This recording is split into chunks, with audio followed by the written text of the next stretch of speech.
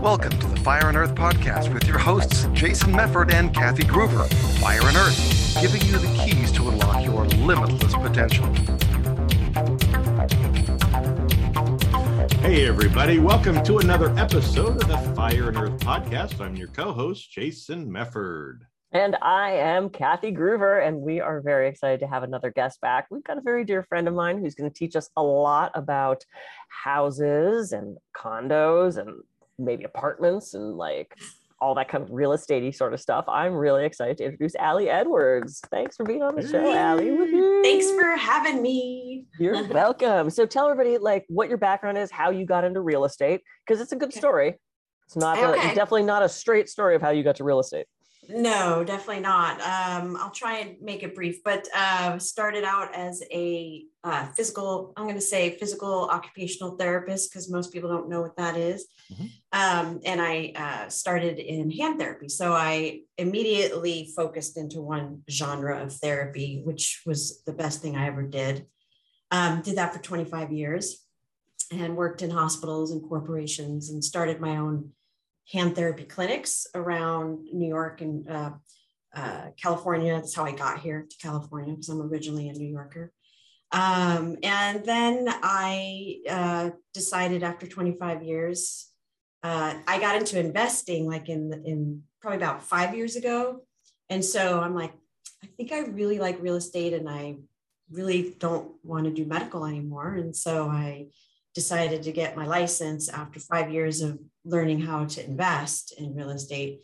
Because I guess I felt like I wasn't getting taken seriously. So I was like, maybe I need a license, you know? So and that's what I did. I got my license in 2019. But I've always loved houses, always loved architecture of houses, big houses, you know, and running through houses, you know, all that stuff, even when I was a kid. And so I quit my job. I waited a year, but I just decided quit the job. And because the only way to really get into it is to go head first. Took me a while, Kathy knows. And, you know, I haven't looked back since that. I'm super excited. And it's not like I'm making millions of dollars at all. I'm just happy to be in a field that I love, which is real estate. So that's how I got here.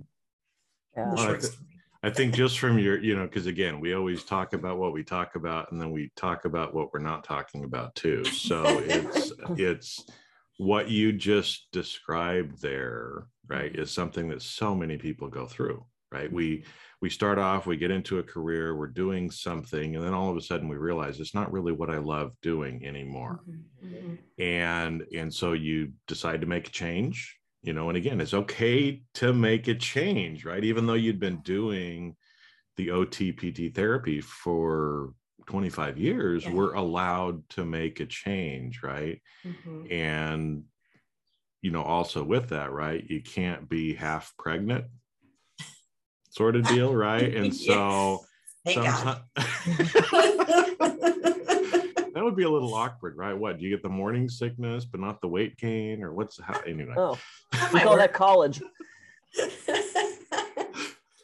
yeah but that at some point we have to have the courage, I guess, right, to actually, like you said, just quit your job, start mm-hmm. the other, and a lot of people don't have the courage to do that. So what gave you the courage to finally cut ties and move forward with where you felt like your life needed to go? Well, interestingly, you know, like I was saying, I didn't think people were taking me seriously, right, with investing versus maybe having a real estate license. It was the same. And once I got into real estate, it was like, okay, so we have this new person. I work at Berkshire Hathaway Home Services, California Properties here in Santa Barbara. And, you know, it was like, well, who is she?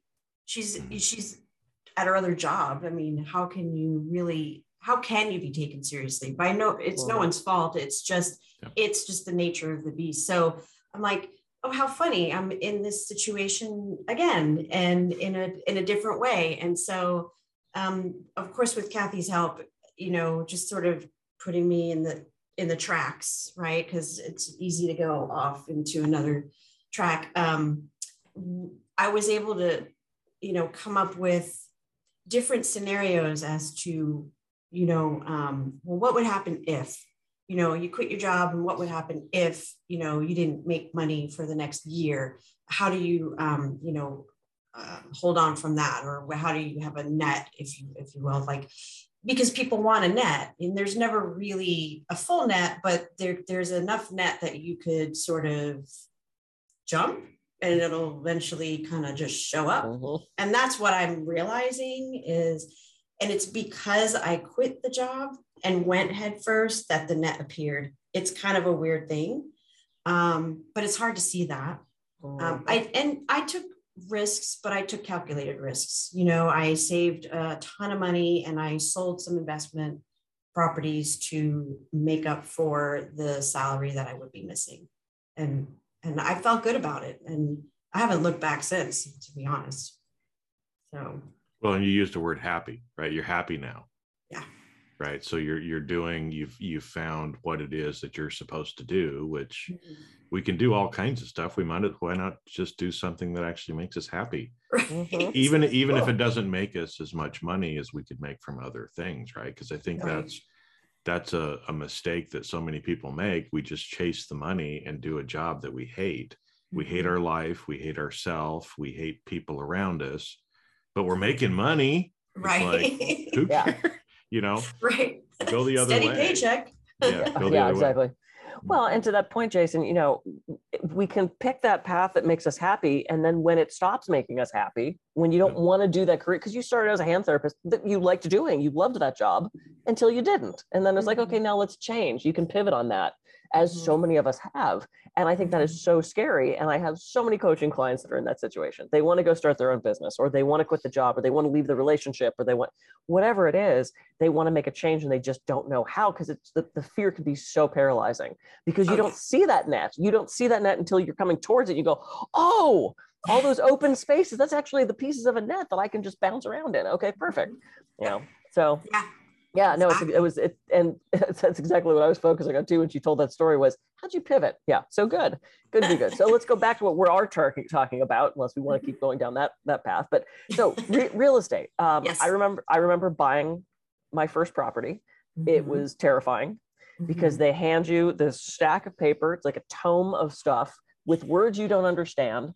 And, thank God we trusted our real estate agent. I mean, that was really it.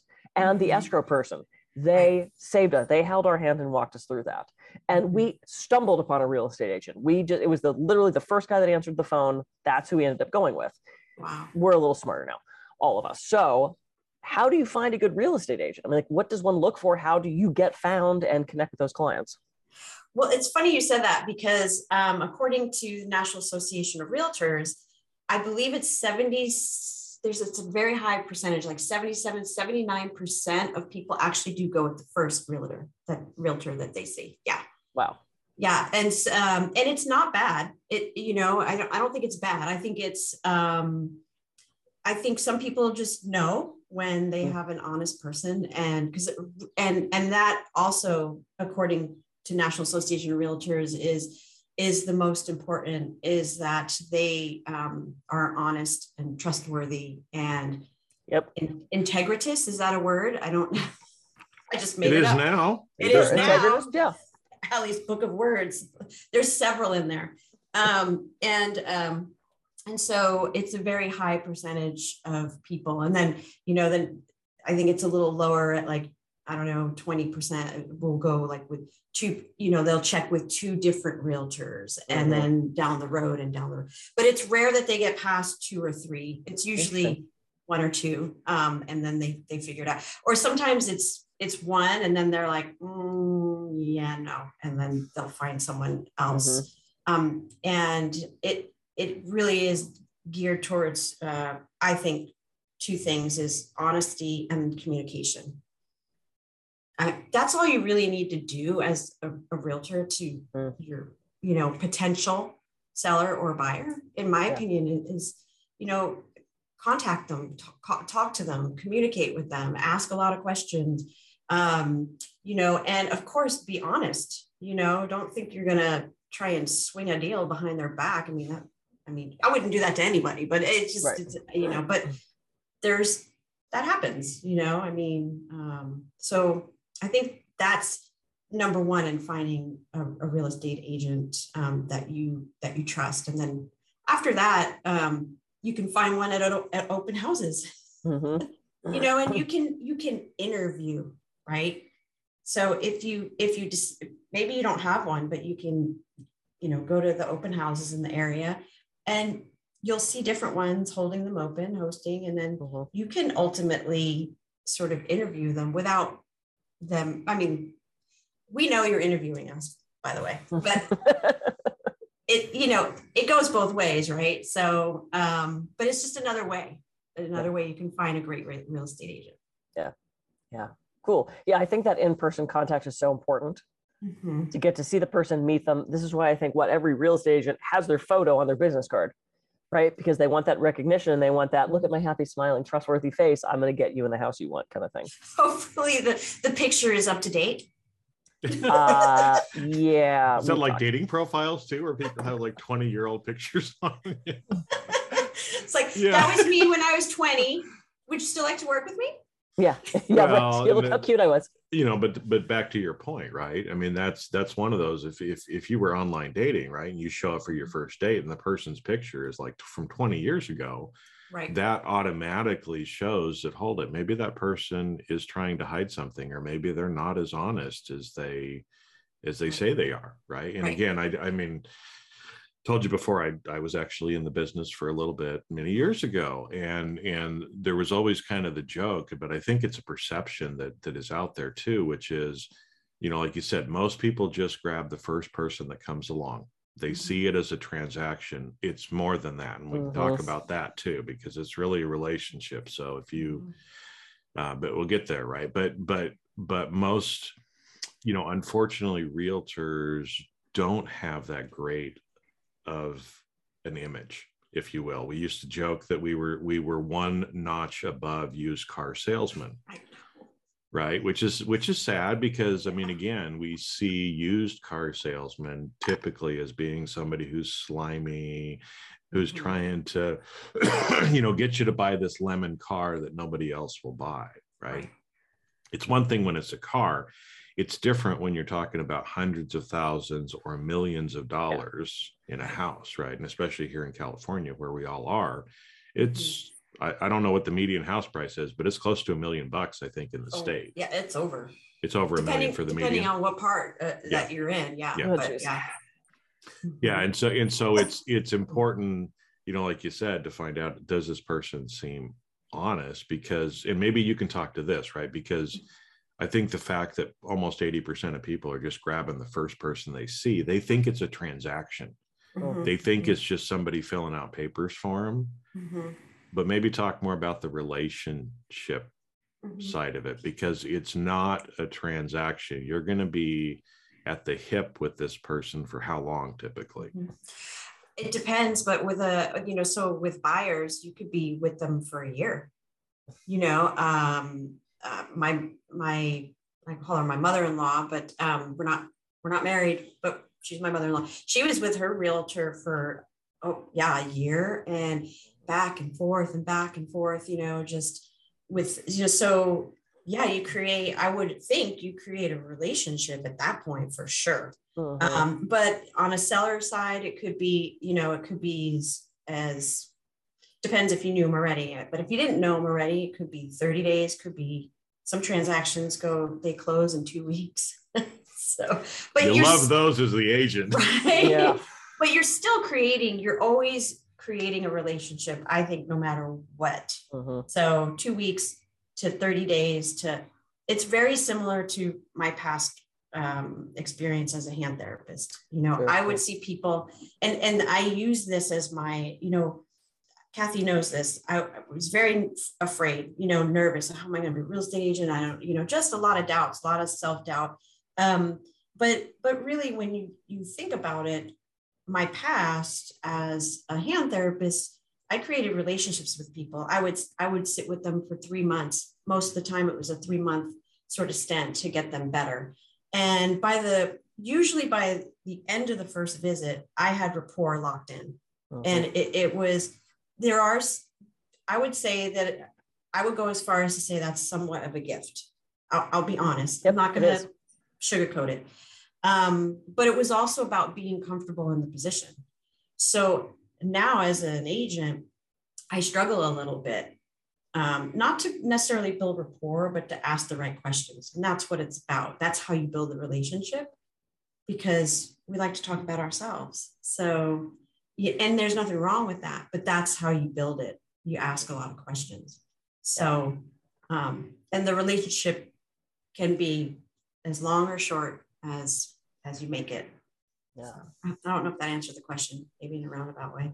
Well, yeah, and I was going to say, because it's kind of interesting in real estate, because unless you're an investor, right? So you kind of understand this. I mean, if you're an investor, so you're doing multiple transactions, then you'll typically have a long-term, closer relationship with a realtor. But for most people, you only buy or sell a house every 3, 5, 10 years, right? And so a lot of times, and I've seen this in my own life, whether I was on the buy or the sell side, right?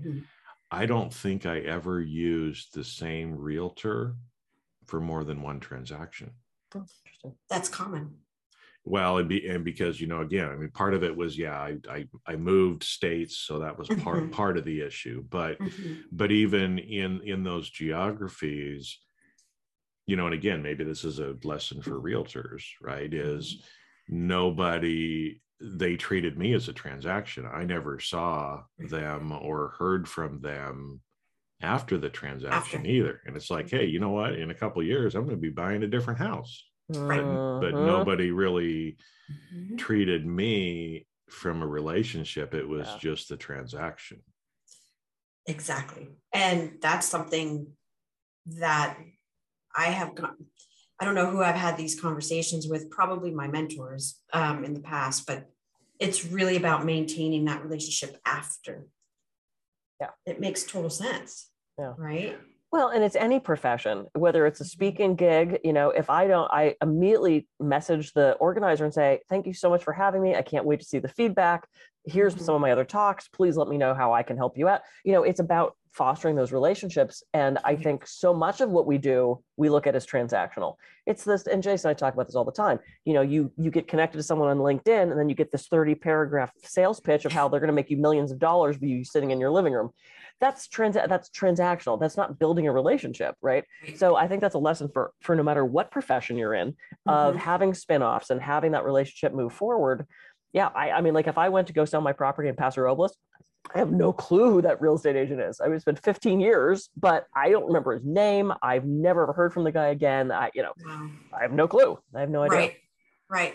And the idea is to maintain via any sort of relationship medium, like, now there's email and text message. And my thing is handwritten note cards. Yeah. I mean, there's times where I'm sitting at my desk now and I feel like this, like all I do is write note cards. It's like, but people love mail. Yep. They still like getting mail. I don't care what anyone says, especially if it's not a bill. And those are the old tried and true ways of maintaining the relationship, and they work. They still work. Forget about videos and Instagram and I'm sure all that works too, but I'm sort of more of the old school method of like call and write a card, or even if it's once in a while, like this month I'm sending 300 letters, and on the backside of the letter is a recipe from my grandmother. These are the little things. And whether or not I've met these people in person or not, it's just a small little piece of, here's me and I'm here for you. And if you have questions, it's not all about a transaction. So. No, well, and as you're talking there, because again, this is true for realtors, but everybody listening, this is relationship advice in life, right? And again, I think about how many people I know, they only reach out to me when they want something, Mhm. right? And again, I mean, these could be people that I've known for a long time, but that, picking up the phone, sending a text, commenting on social media on something they're doing, a lot of these things, to where, if you don't have relationships with people, it's probably because you're not doing the things to have relationships with those people, right? And it takes some effort on our part to actually reach out. And I've started trying to do this more. I've gone back and forth on being good or bad, but when I think about somebody, I try to send them a message, and even still, if it's just something like, hey, was thinking about you today, hope everything is fine, move on with the rest of my day. Right. But just like that letter showing up in the mailbox that you send, and somebody goes, oh, that's nice, and you turn it over, and it's like, oh, grandma's apple pie. I love apple pie. I don't know what the recipe is. It was lasagna, because everybody loves lasagna. Grandma's lasagna. What? Yeah. And that little act, it's an act of showing that you care and love for somebody else too, right? I mean, again, I'm thinking, right? You're looking at this going, wow, how cool would it be for all these people to make grandma's lasagna and to just be loving it, right? But I was gonna say, it brings the human element in. It makes you a person, Allie. It personalizes that relationship.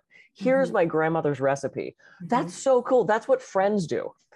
So it immediately moves you out of this. Here's this woman that sent me a postcard again about she wants to buy my house, into, oh my God, she went to the trouble of handwriting an envelope and sending me this letter, and it's like that. People remember stuff like that.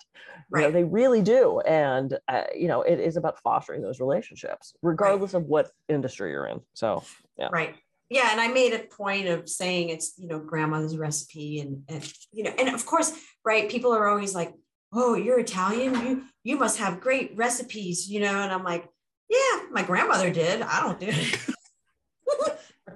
Yeah, it's called takeout. But so what I did, and someone's grandmother probably made that. And my grandmother's probably rolling over in her grave right now.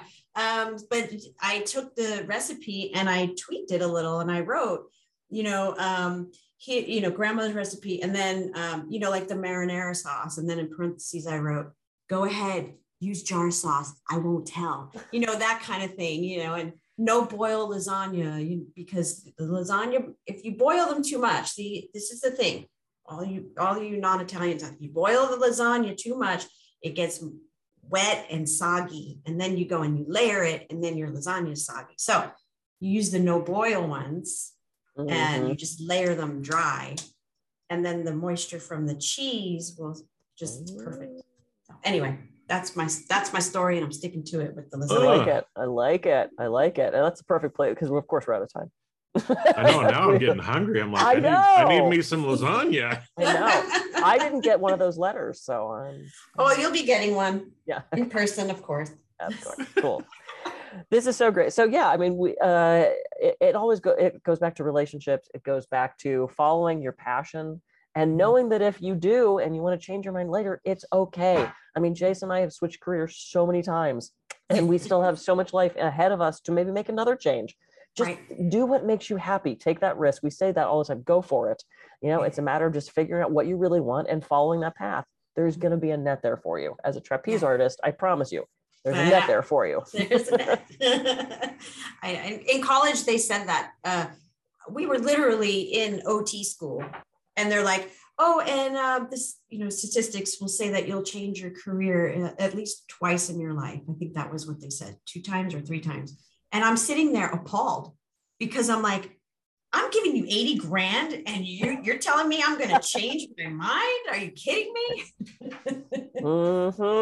Apparently that happens, I guess. Yeah. Well, sure. And as a theater major, I kept getting that input from the adults of, well, what happens when this career doesn't work? And I remember being so offended of, what do you mean I'm going to go to Hollywood and it's going to work? Well, you should have a plan B. And it's like, I'm glad I did. The plan B unrolled from plan A, but now I've got plan B, C, D, E, it's just things shift. And just like you said, Jason, we end up exactly where we're supposed to be. So yes. Cool. Oh, great stuff. And again, I mean, like you said, what we we were planning to talk about something else, but you know what? This relationship and this whole idea of changing and having the courage to go after something that makes you happy, right? Instead of just going after the money. I mean, so many people need to hear that, because a lot of people, the reason they're miserable is they hate their job, they hate what they're doing, and that carries over into the rest of their life. Yep. Yes. Right. And so just, you know, if you want to be a teacher, if you want to be a realtor, if you want to be a, you know, sidewalk artist, just go do it. And, you know, don't worry about the money, figure out how to make it work, but do something that you love and have the courage to change, because that's how we make the world better around us too, is we got to make it better for us. Right. Absolutely. I mean, it becomes insidious, you know, if you don't really care for what you're doing. Yeah, it affects everything. It does. So Allie, tell people how they can reach you if they'd like to get in touch with you. So I am on Instagram at Allison Edwards RE for real estate. And the same for Facebook.